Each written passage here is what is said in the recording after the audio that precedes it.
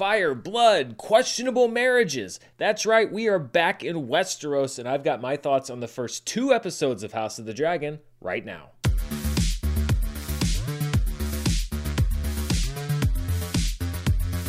Hello everybody, I'm Dan Murrell here with my thoughts on the first couple episodes for the Game of Thrones spin-off slash prequel House of the Dragon. I was on the road last week, so I didn't get a chance to weigh in on the first episode. We're going to cover the first couple weeks right now, and I've got to be honest, going into this, I had zero enthusiasm for this show, and it's basically because Game of Thrones, I don't think went out on the highest of notes. I'm not one of the people that thinks that the ending was the worst thing ever, but it certainly didn't leave me wanting more of Westeros. And so when I heard that they were doing this show, I was like, okay. I have read The World of Ice and Fire, which is the book over here over my shoulder, which is like the big complete history of Westeros. I have not read Fire and Blood, which is the Targaryen book that was written that this show is based on, and I probably won't have read whatever other books George R.R. Martin has written or will write in order to not write the Song of Ice and Fire books that he should be writing. So I will say that I know the broad strokes of the Targaryen history and where we're going from here. I didn't memorize all the details of this book. I read it a few years ago, and I actually have not gone back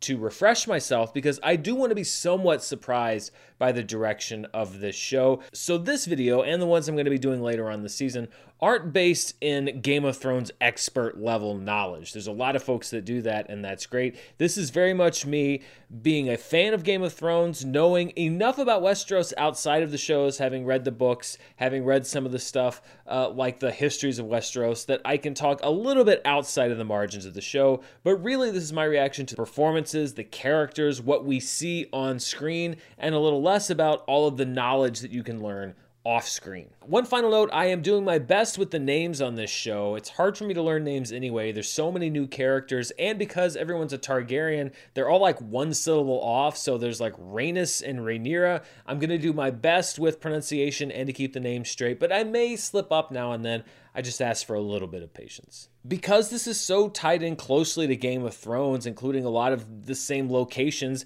there's always going to be some comparisons between the two shows. Stylistically, I think this one looks a little more digital than Game of Thrones. It's a little brighter, which I think fits with the era that we're in Westeros, but I think either because of COVID or probably just because of the abundance of digital technology that's available right now, you don't get quite as much of a real feel from this show. Although it doesn't look like they completely abandoned building big sets. A lot of them, I'm sure they still had the plans from the last series. I don't think that some of the VFX work is as polished as we've seen in the past, and it's probably because A, they're using visual effects a lot, and B, the visual effects industry is always overtaxed and always overburdened and always asked to deliver more than they should be on a much shorter timeline. But there are some scenes like the confrontation that happens at Dragonstone, for example, in the second episode of this season, where I miss the location shooting that we did for a lot of Game of Thrones, particularly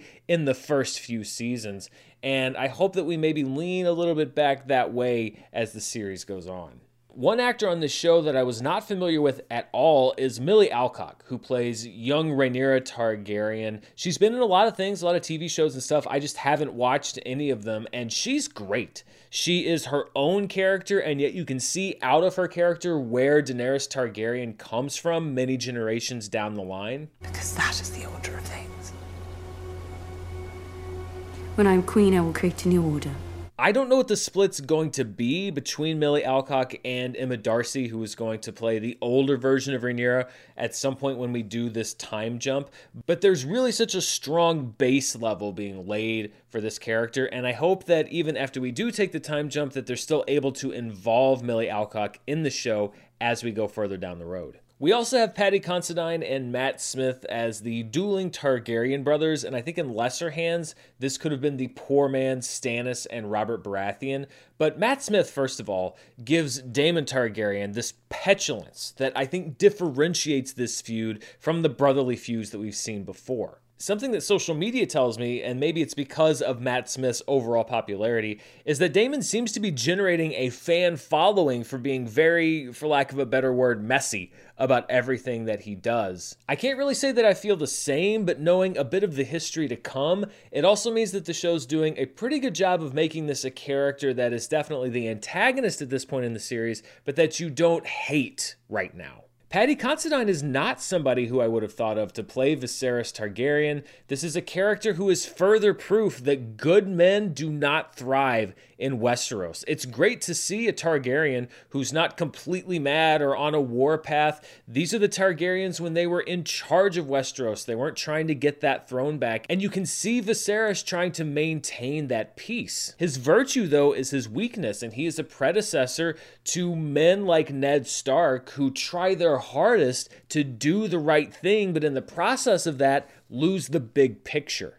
Viserys actually has more in common for me with the Starks than any other family that I've seen in the Game of Thrones franchise, partly because this last episode even we saw him sort of following his heart and deciding to marry somebody that he wants to marry instead of the politically advantageous marriage. That's the exact same thing that doomed Robb Stark to his own death at the Red Wedding, and this is obviously something that is sowing the seeds of fire and blood. Rhys Ifan says Otto Hightower is an interesting character. I don't really quite have him figured out yet, because he seems to have Viserys' best interests at heart, and yet, like him sending his daughter to go see the king right after his wife died, there was definitely some political calculation going on there. So does Otto Hightower have his own interests at heart, the realm's interests, the king's interests, some combination of all three? I think there's some interesting ways to go with this character that I'm not really sure which direction we're headed.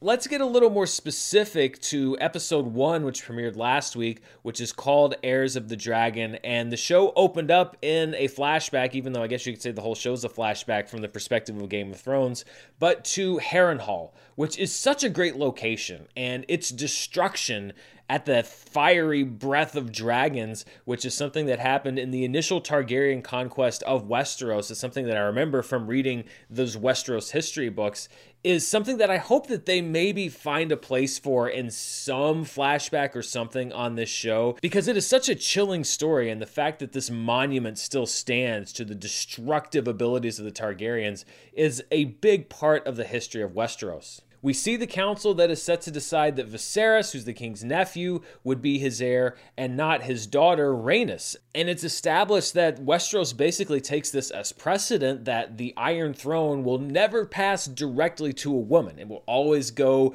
to a male heir. Eve Best, who plays Rhaenys, is such a great presence so far in these first couple of episodes. She is somebody who's ever present, but always kind of pushed to the margins.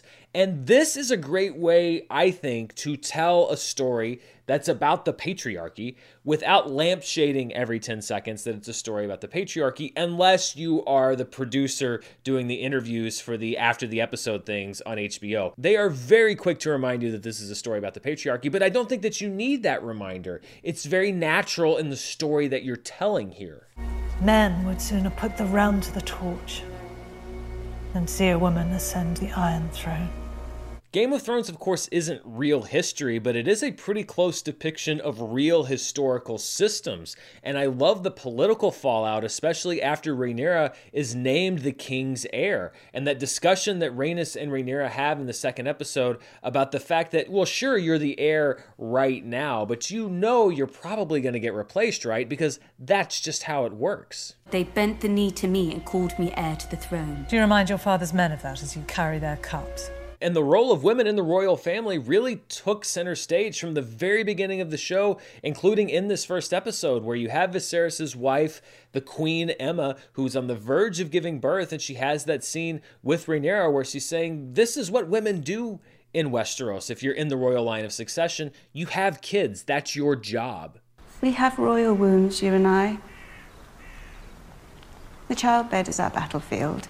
Later on, there's a scene where Aemma is given a forced C-section, and it generated a lot of controversy and a lot of discussion, and the scene was horrific, and I think you'd be hard-pressed to watch it and not see the visceral body horror that's going on right there. And I also think, as is often the case, or was with Game of Thrones and seems to be the case here, that it was a tad gratuitous at times on the part of the show as far as how long they lingered in what they showed. Now, I do understand why some people found this scene to be objectionable, but I also think that this was another in a series of horrors that these shows have depicted, first Game of Thrones and now House of the Dragon.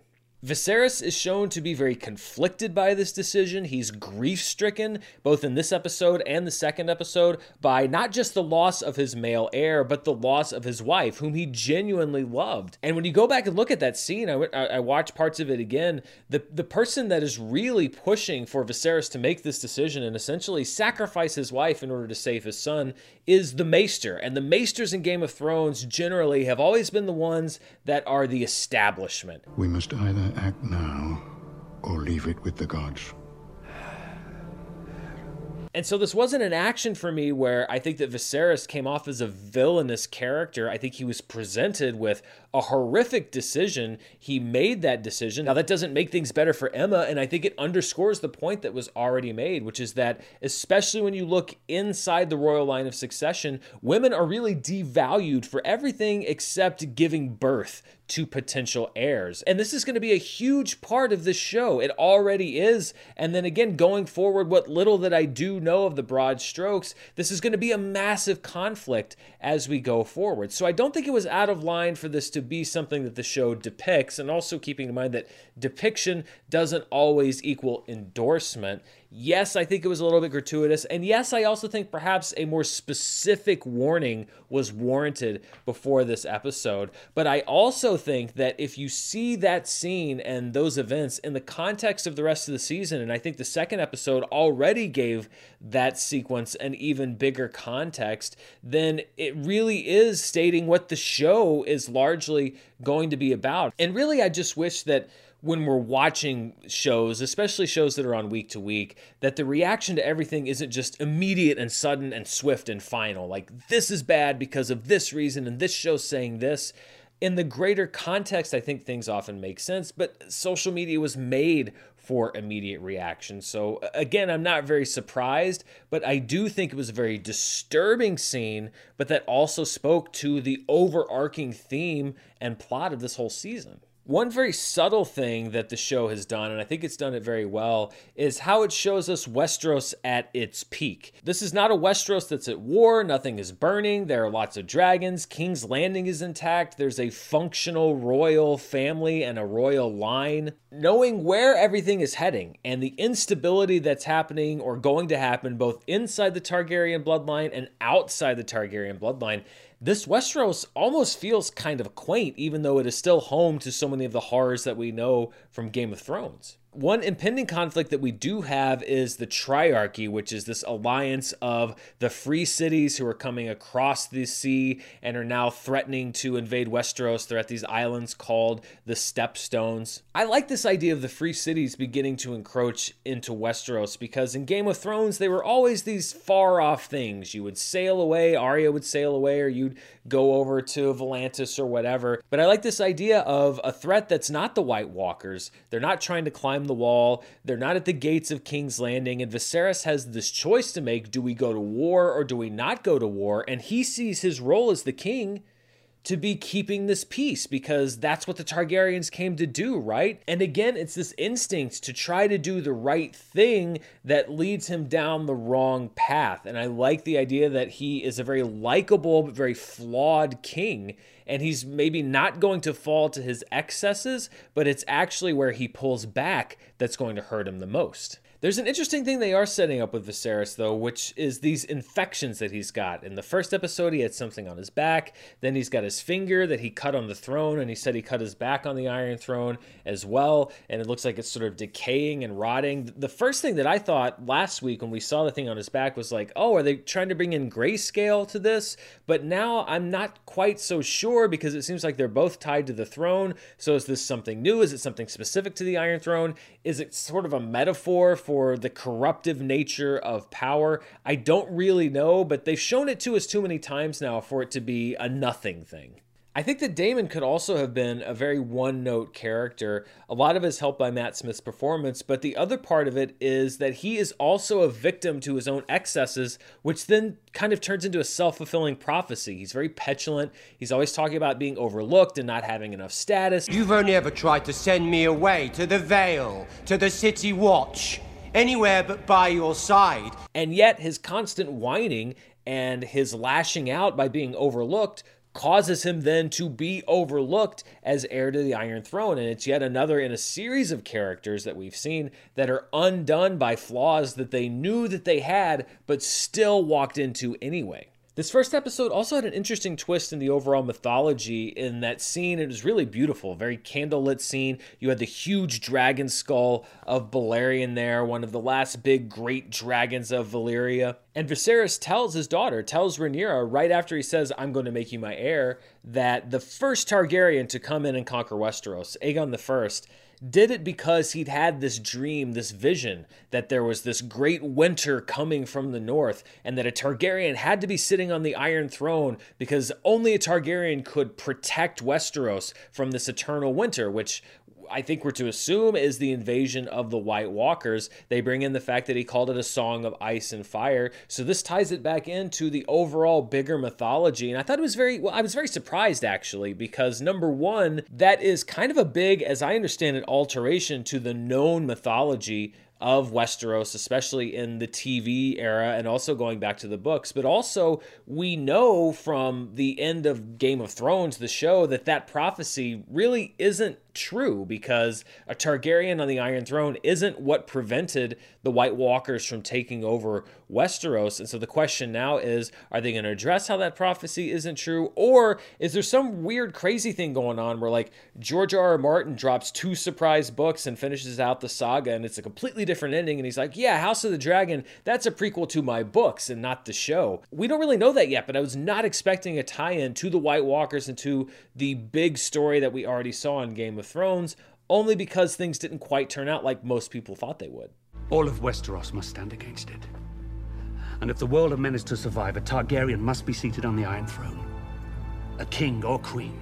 Moving ahead to episode 2, which was the one that premiered last night. It was called The Rogue Prince, and we open with a new opening sequence as far as the visuals, but really the exact same music that was used on Game of Thrones. And I was really surprised by this. I figured that there would be an opening credit sequence that was very reminiscent of Game of Thrones, but using the exact same music was not something I expected. And to be honest, I'm not really sure how I feel about it, because that music is so specific to Game of Thrones. It would almost be like if Better Call Saul had come out and had used that kind of same bluesy guitar riff that Breaking Bad had used. It's a great piece of music, but it's so tied to that one show. So I'm going to have to sit through it a few more times to see if I can shake that off and just be like, oh, I guess this is the franchise's music at this point.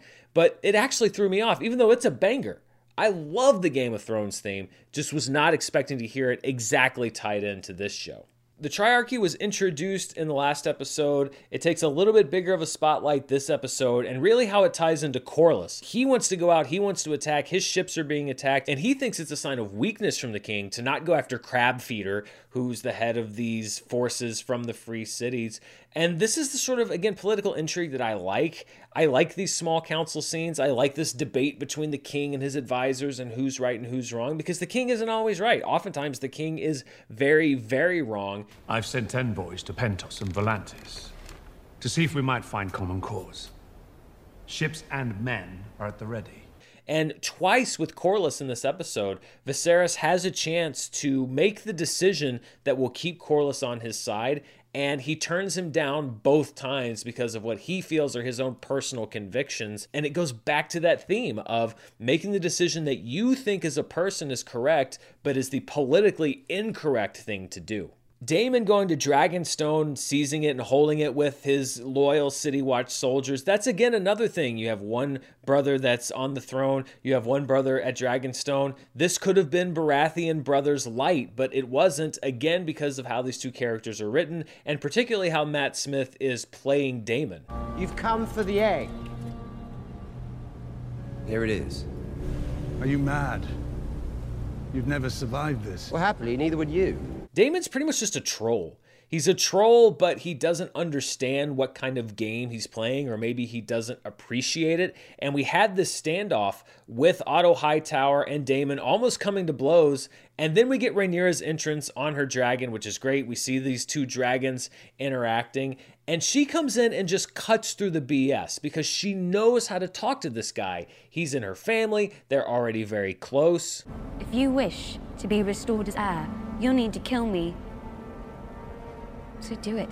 And Rhaenyra really did show so many great leadership qualities in this episode. She diffuses the Daemon situation. She appoints Criston Cole to the Kingsguard because she wants somebody there that's done actual combat and understands that just because we're at peace now doesn't mean that the king or queen isn't going to need someone in the Kingsguard that actually knows what combat is. In a lot of aspects, she's a stronger ruler than her father, certainly more decisive, and this sets up interesting things down the road again, because it seems very obvious that there's going to be some conflict about who's going to be the heir to the Iron Throne. She's making a pretty strong play, not just by blood, but by her actions. You went to Dragonstone. And retrieve the egg without bloodshed. A feat I'm not sure Sir Otto could have accomplished alone. Looping back to Viserys and his short-sighted decisions, you know you're watching a show that's set in Westeros when you have somebody who's faced with the option of marrying his teenage daughter's best friend, who's also a teenager, and marrying a 12-year-old, and you're rooting for him to marry the teenager. That's definitely a Westeros set show for you. Viserys does seem to have some sort of connection with Alicent, as wrong as it is by any measure. And not marrying Laena Velaryon is objectively not a bad thing, but it's going to cause all sorts of problems. Westeros really is just a nightmare world for just about everybody. This episode really focused in on not only the women of Westeros, especially when you get mixed up in the royal bloodlines being used for pawns, but sometimes even the rulers. We've seen rulers like Robert Baratheon who love the excesses of being the king, but here you have Viserys who really just wants to mourn for his dead wife, doesn't want to take another wife, who's being pressured to take one because you've got to keep the royal line going, but then that goes back to using the women of Westeros as pawns. I do fear what Rhaenyra might think. What does it matter, Your Grace? Her mother has passed. Her father must propagate the royal line. This is the wheel that Daenerys Targaryen so badly wanted to break, and you see shades of that in that scene between Rhaenys and Rhaenyra, which I thought was really good. Neither of them are really wrong in this scene. It's just sad to see these two characters discuss this as if they have a choice, knowing that their paths were laid out to them basically from the moment they were born, based solely on their gender. Viserys' decision to marry Alicent is going to have a huge impact on Rhaenyra, and I loved Millie Alcock's performance. She played that scene so well, didn't say a word after that announcement was made. Of course, it prompts Corlys to have Daemon come to his home at Driftmark, where he proposes an attack on the crab feeder in order to prove his worth and fight for his line of succession. But the one thing that I also loved about Daemon in that scene, and again, it's just a great piece of character work, is that despite this feud that he has with his brother, he still pushes back when Corlys is trying to talk badly about the king. I will speak of my brother as I wish. You will not. This is setting up a lot of interesting things, and after the first episode, I was kind of like, okay, we'll see how this goes. But this episode, in conjunction with the first one, really gave me some early Game of Thrones vibes in the sense of pre-Red Wedding, when it was small enough still that you were following a limited number of people, you could track all of the interpersonal connections between them, and the show could really focus on these scenes between these characters. Later on in the show, as you got bigger and bigger and bigger, you had fewer of those scenes because you had so many different mouths to feed. But here the focus is so much on the Targaryens, and I hope that the rest of the series, not just the season, but the series stays this way. I don't need to go up to the north and meet a young Night King or whatever else. Stay where we are, stay with the House of the Dragon, because I think this has the potential to be something really cool and really special, particularly as we get into the even more complicated family dynamics at play. So I do have to say that my enthusiasm for House of the Dragon is building episode by episode. We'll see if that momentum continues next week. What did you think? Are you sold after 2 episodes? Are you just hanging around waiting to see, maybe seeing what happens afterwards? I can understand it. I didn't want to watch any more Game of Thrones either after the original series wrapped up. Let me know down in the comments below, and as always, thank you so much for watching. I'll be back very soon with more movie news, reviews, and more. Until then, stay safe, and I'll see you next time. Bye.